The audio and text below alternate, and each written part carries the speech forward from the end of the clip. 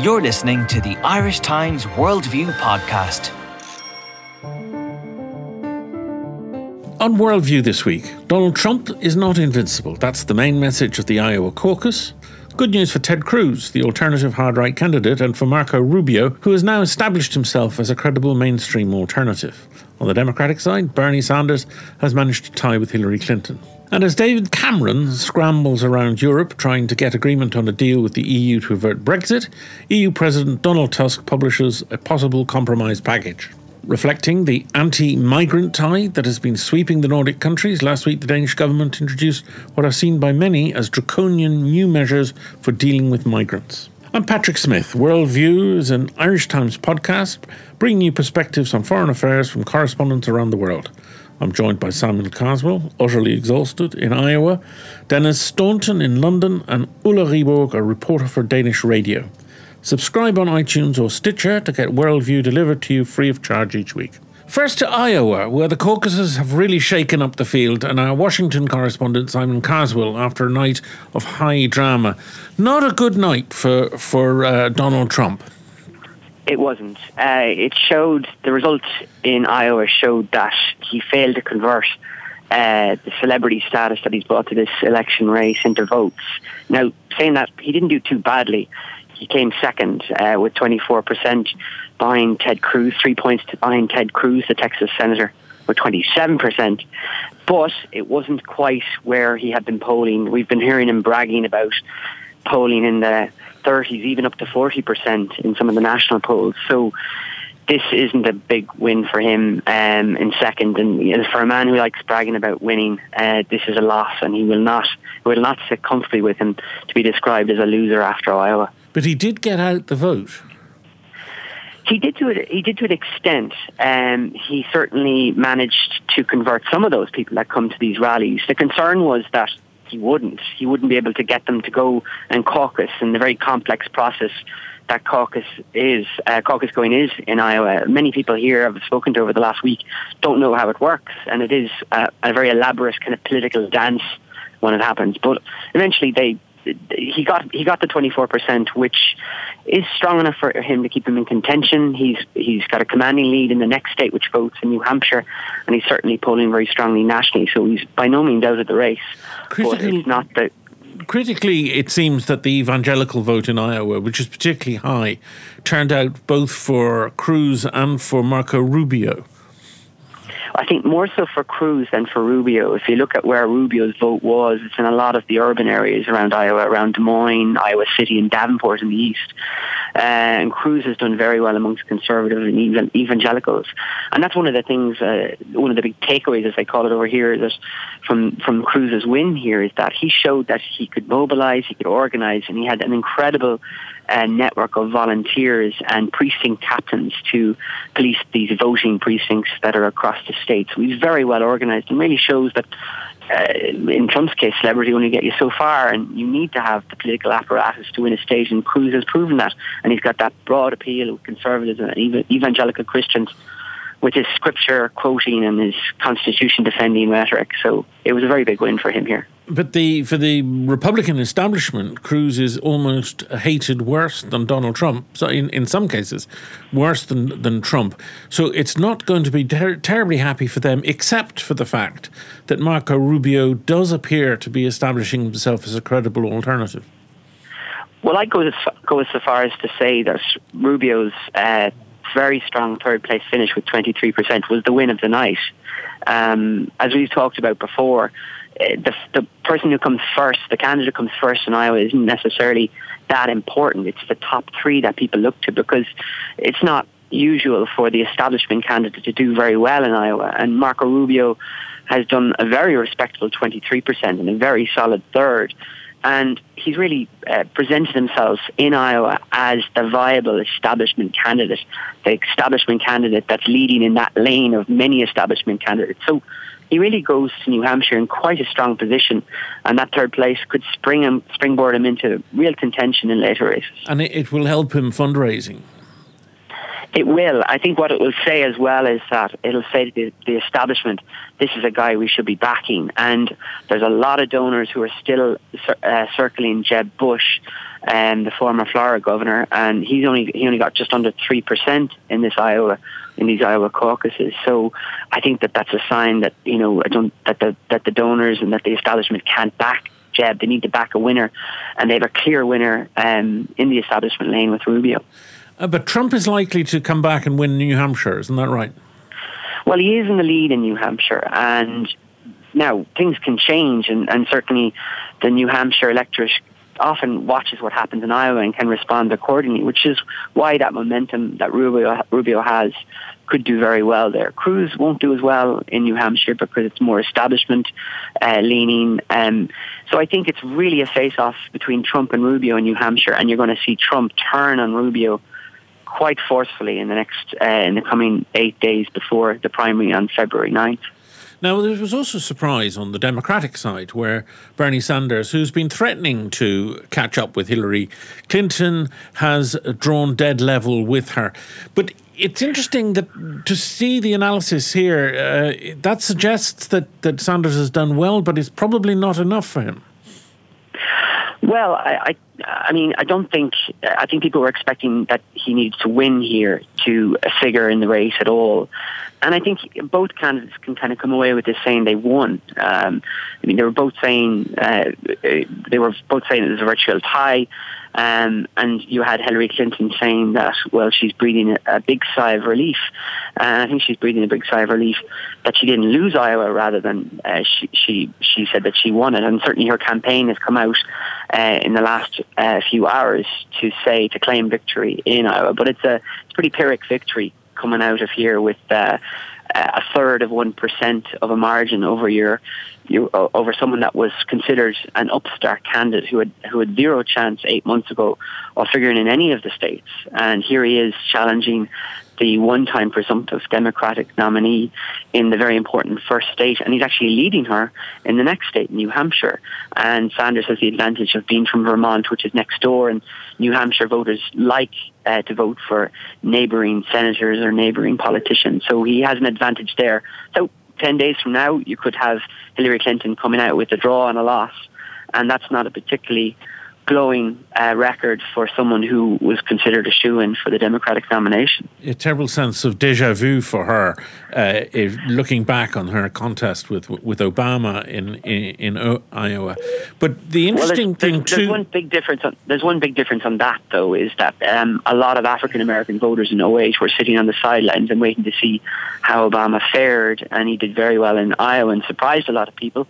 And so they kind of backed him in later races. Hillary Clinton has the advantage of having the support of African Americans in another very key state in South Carolina, and the support of Latinos in Nevada. So Sanders has really got a hill to climb to challenge Hillary Clinton in those states. He'll do well in New Hampshire, but thereafter he could find it difficult. Yeah, she has a commanding lead among women, I believe, too. But Sanders picked up a remarkable 80% of the 17 to 29-year-olds. That's really been one of the stories of this election, is just how fired up these young progressives are. And you only have to go into the universities that I was in over the last couple of days, and the rallies that he did around University of Iowa and Iowa State University, and really the young vote came out in strong numbers for him. And that was a concern because, again, turnout was a key. If there was going to be a large turnout, then Sanders would do well. And it's clear that a lot of the younger voters that he had going to those rallies did actually go caucus for him. So he's actually split that Obama coalition that Hillary Clinton was hoping to inherit. And that's going to make things very difficult for her. But as I say, she's got some very big key demographic groups that I think will really swing it in her favour, unless there is a reaction here in Iowa to the Iowa result and to New Hampshire, but I just can't see it. Thank you very much, Simon. You're listening to the Irish Times.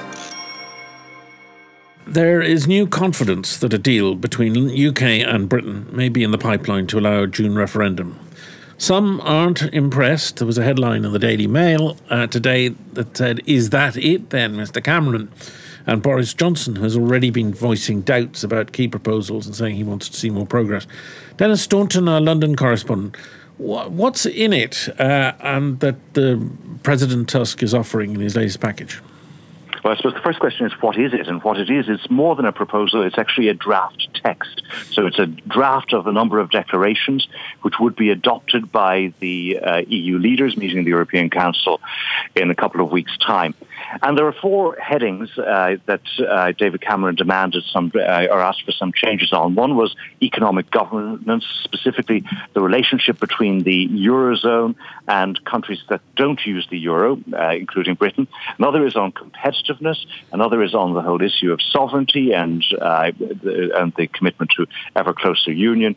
And the fourth, which was the most politically difficult, was about the whole business of social benefits for people from other EU member states who come to live in Britain.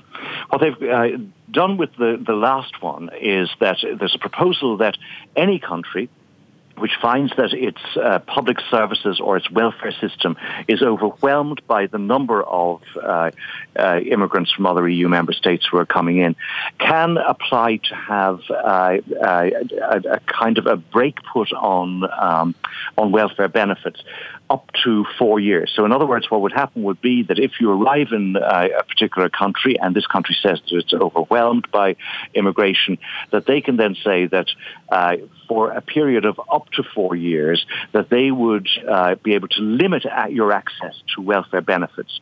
But rather crucially, they suggest that this should be graduated. So in other words, at the beginning, you might have no access to benefits. But as you develop a greater connection with the country that you're living in, your access to benefits will increase, and this has a limit of 4 years. And critically, I understand that you still have to make a request to fellow member states. It's not a matter of your discretion, and that will certainly annoy Tories.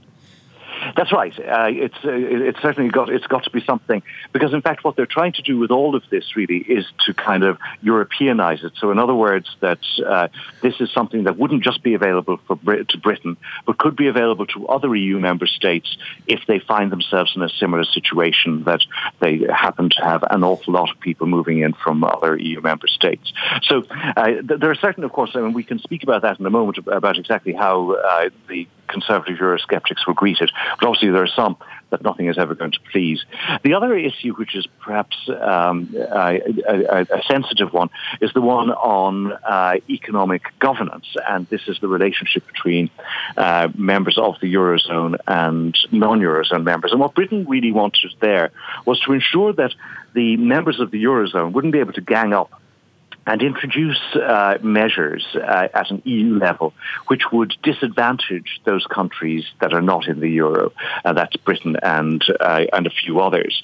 Now, France in particular was concerned about what Britain was looking for here, because, first of all, it didn't want Britain to be able to have an effective veto over measures that would be deemed necessary by the Eurozone for the further integration of the Eurozone. But they also didn't want Britain to have a veto over financial regulation that would cover the Eurozone.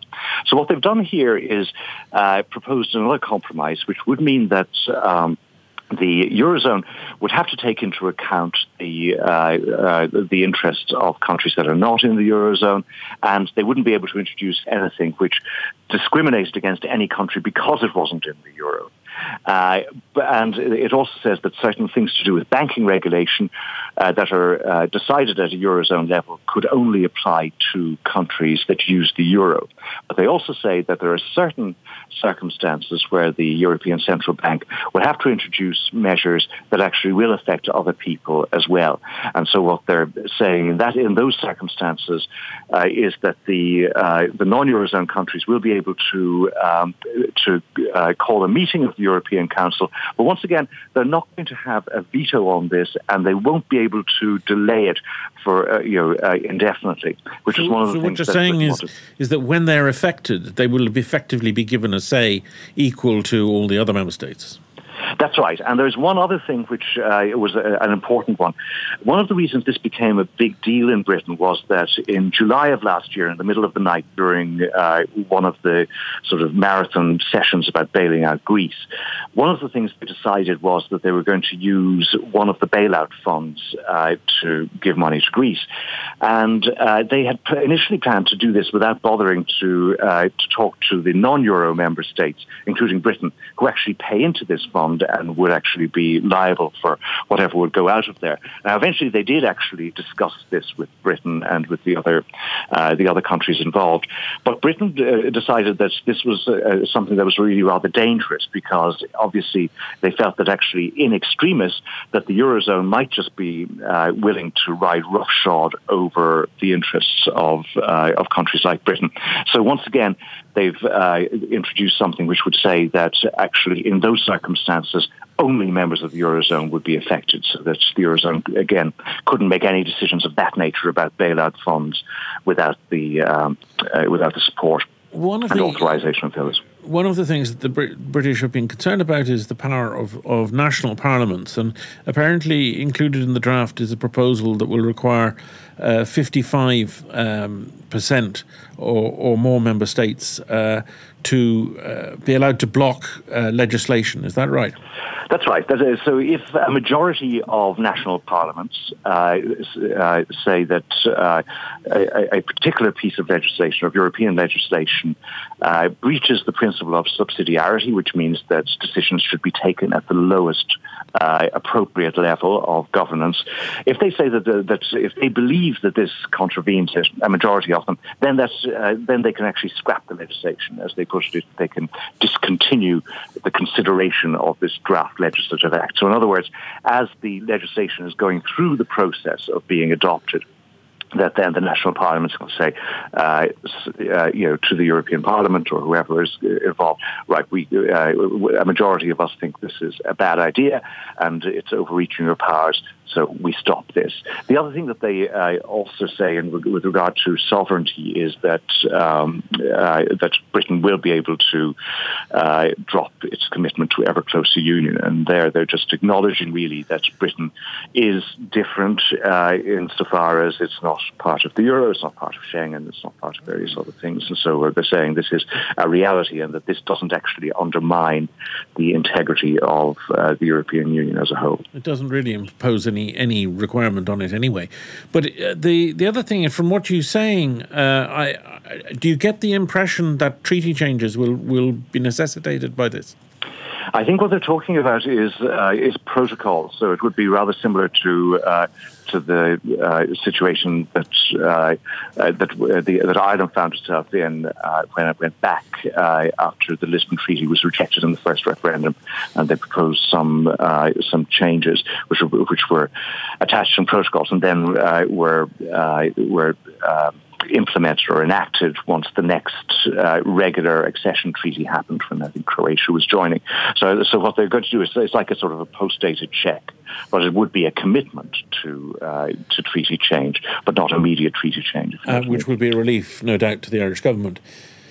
Yes, indeed it would, and but it would also a relief to David Cameron, that, or at least as part of he's very keen that this referendum should go ahead as soon as possible. And I think one of the interesting things about the way this has been done is the fact that instead of setting himself up for a big showdown at the summit later in February, what David Cameron has effectively done has been to negotiate with the European Commission and the European Council President Donald Tusk, so that he and they are on the same page. And then what's left to be done at this stage in the negotiations in a couple of weeks' time is really to see if everybody else can be brought on board.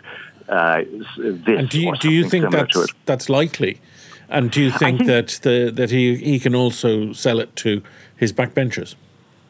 I think he can. I think with regard to the European partners, there are some that are likely to be difficult. Poland, for example, could be difficult not just because of the fact that some of their citizens would be affected by the changes to benefits for migrant workers, but also because of the political situation and the fact that the new Polish government is at daggers drawn with Donald Tusk, a former Polish prime minister, and it's just a rather flaky and difficult government to deal with. Having said that, David Cameron has been using Viktor Orban, an equally unsavoury character. I don't mean equally to David Cameron, but equally to the Polish government, effectively as his broker with the other Visegrad states, with the Czechs, the Slovaks, the Poles, and the Hungarians, to try to see if they can be persuaded to come on board. Well, we don't know yet. The French, as you mentioned, raised some objections to the business of the European economic governance issues. It remains to be seen whether their concerns are addressed in the draft document. But as you know yourself, Paddy, from spending many years staying up late at night in Brussels, all kinds of unexpected things can happen in these summit negotiations, where something comes out of left field where nobody's expecting it, and it's some demand by one government or another, and that can hold things up. Where the domestic political situation is concerned, the government seems to be pretty confident that it will limit the number of conservative backbenchers who will oppose the referendum and will oppose the government's position on it to maybe about 70, which is quite a lot less than... And ministers? Ministers, I think they're only expecting 3, and they're really not in the front rank. That's Chris Grayling, who's the leader of the House, Ian Duncan-Smith, the former Conservative leader, Minister for Work and Pensions, and the Northern Ireland Secretary, Theresa Villiers. The 3 bigger beasts that they were concerned about, Home Secretary Theresa May, the Justice Secretary Michael Gove, and the Mayor of London, Boris Johnson, they all seem to be reasonably confident that those 3 are going to decide to stay on what they think will be the winning side and stick with the Prime Minister. And so as such, I think they're feeling reasonably confident that he won't have too much to worry about in terms of his own party. The other advantage that the Prime Minister has is that the No campaign is in total disarray already. There are 2 main anti-European campaigns, Vote Leave and Leave.eu, and these are kind of Monty Python-esque in their theological differences with one another. But nonetheless, they also, as sectarian groups on the same side often do, they absolutely loathe each other with a venom that it tends not to be seen among opponents. And so they're tearing themselves apart, and they really haven't got their act together just yet. So if he can move quite quickly to start the process, have a referendum perhaps on the 23rd of June, I think David Cameron is confident that he can win it. Thank you very much, Denis. Denmark and the government's determination to clamp down on migrants. Last month, Danish author Christian Mørk sent the government a ring that belonged to his grandmother, whose parents migrated from Prussia in the 1800s. As far as I'm aware, he wrote in a letter of protest, my great-grandmother was not asked to hand over her valuables when she reached the Danish border. But thinking of those who will now suffer this humiliation, I'm sending you my grandmother's ring as a token. Ulla Ryborg, first, it closed the border after new Swedish restrictions, and now it's giving the police new rights to search migrants and confiscate assets above €1,300. What's going on? Well, basically, there is, I think, not only in Denmark, but in other European countries as well, a race to make your country look less attractive to all the asylum applicants that arrive in Europe. And one of the things that they have done in Denmark is this thing which has become very symbolic about, confiscating rings or jewelry from refugees. I think actually that the most important part of that legislation is not as much the symbolic thing about jewelry, but more that you actually at the same time tighten up the rules and makes it a lot more difficult for people to get get family reunification. And that is an issue which, of course, is very important to a lot of refugees, because when you send the man ahead beforehand, and he hopes to get his wife and children to join him in the country where he puts his asylum application. So there is a lot of different aspects in this the Danish legislation, but all which has the idea of sending the message that it is becoming less attractive to become an asylum seeker in Denmark. Peter Nedergaard, Professor of European Politics at Copenhagen University, says that what he calls the media shitstorm over the new law is 90% hypocrisy, and that more than 23,000 refugees have arrived in Denmark in 2015. 70% of Danes say immigration is their biggest political worry. But it's not only the press and the international community which are outraged by this law. In Denmark, it's very controversial too. It is, as what you see in Danish domestic politics is that this law has become very divisive. Where Denmark used to be a country where we were very proud of having all the time minority governments who negotiated deals across the board and made compromises with the opposition. Then you've seen later in years that you have a government which makes all the laws in this area together with the Danish People's Party, which is a party which really has its policy focused on refugees and on limiting the amount of refugees and foreigners that come to Denmark. So in that way, it has become a lot more divisive in Danish politics. So you have kind of two camps that do not talk and do not negotiate and make deals in this area as it used to be common in so many areas in Danish politics early on. So yes, it is very divisive in Denmark. I'll come back to the Danish People's Party issue, but it is argued by the government that what they've done is simply impose the same welfare requirement on migrants as already exists on Danes. Is that a fair argument? Yes, to some extent. There is Danish rules that say that if you lose your job and you have not found another job for a very long time and you need social benefits, there you should use the valuables that you have yourself before you are allowed benefits. There is also a difference, and the difference is that what you do with the migrants that arrive is that you actually search them for valuables, while if you are a Dane who work and who get out of work and lose your job and don't find a new job within 2 years, and so you lose the unemployment benefits and you have to go to on social welfare, I've never heard of any example that police or somebody else went home and checked whether they had any valuables at home. They check, of course, whether there's money in their bank account or whether they own a house or something like that. So in that way, at least in the political debate, there is people pointing out that the way that you treat asylum applicants in Denmark is tougher, even though the rules are the same. But you have to remember also when the government originally presented this, then the limit set for valuables for refugees was a lot lower. So that was changed during the negotiations on this law. So when the first international reporting came on this in December, for example, in the Washington Post and otherwise, there actually the rules were not the same. The proposed rules were not the same for asylum applicants as it was for Danes. And how many people are likely to be affected? We get the impression of migrants spending their last cents on paying people traffickers to get them across Europe.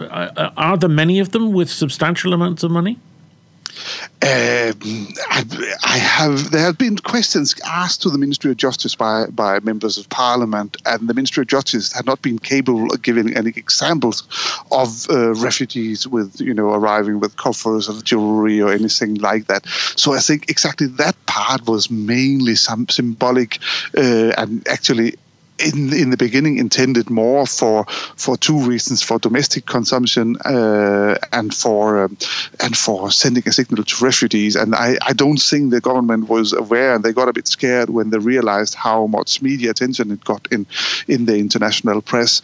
I think the more important thing in this, which will affect refugees, is the changed rules for family reunification, because that is something which has a lot bigger effect. Because if you have to wait 3 years to get some family reunification, then a lot of people would prefer to apply for asylum in another country where they could be unified with their family a lot faster. This is not really a fundraising measure, but one which is a deterrent to migrants.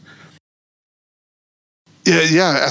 I mean, the whole idea of all the elements in this law is twofold. It's one, to deter migrants from applying for asylum in Denmark, and secondly, it's also something which is needed. You can say it in the way that you need to have to show the Danish people that the government want to show them that they do something to limit the amount of asylum applicants that arrive in Denmark, because the number is still high, and if you compare it to the amount of people in Denmark, it's I think Denmark is in the 5th place in Europe. So it's not that you don't have people applying for asylum in Denmark. Now, go back to the politics just briefly. You've spoken about the Danish People's Party. They are a party which took about a fifth of the poll at the elections last year.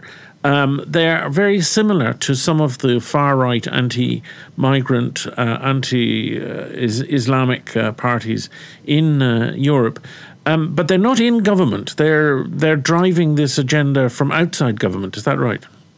It's correct. They were actually the second largest party after the last Danish elections, and what is interesting is that the government party, the Liberals, they were only the third biggest party. It is quite interesting if you look at it. At the latest Danish election, there was 8 parties running for places in the Danish Parliament, and of these 8 parties, only 3 of them actually had the ambition of getting into government, while you had 5 parties, among them also the Danish People's Party, who decided that they were not going into government. So you see it with the Danish People's Party, but also with other parties, that they prefer being outside and be free to speak their mind, but not to be involved in all parts of all nitty-gritty negotiations of handling, everyday life, as you have to do when you are in government. But nevertheless setting the agenda. They are very much setting the agenda, because what they do and what they can do is that they of course can decide which areas where they really want to be handling politics together with the government, and of course especially in the area of refugees and foreigners living in Denmark, that is their main political point. But they have a full political program. It's not just a protest party or anything like that. It is a party which has been involved in negotiating the budget and other stuff as well for years and years. And tell me, Ulla, like many Danes, your home is actually in Sweden.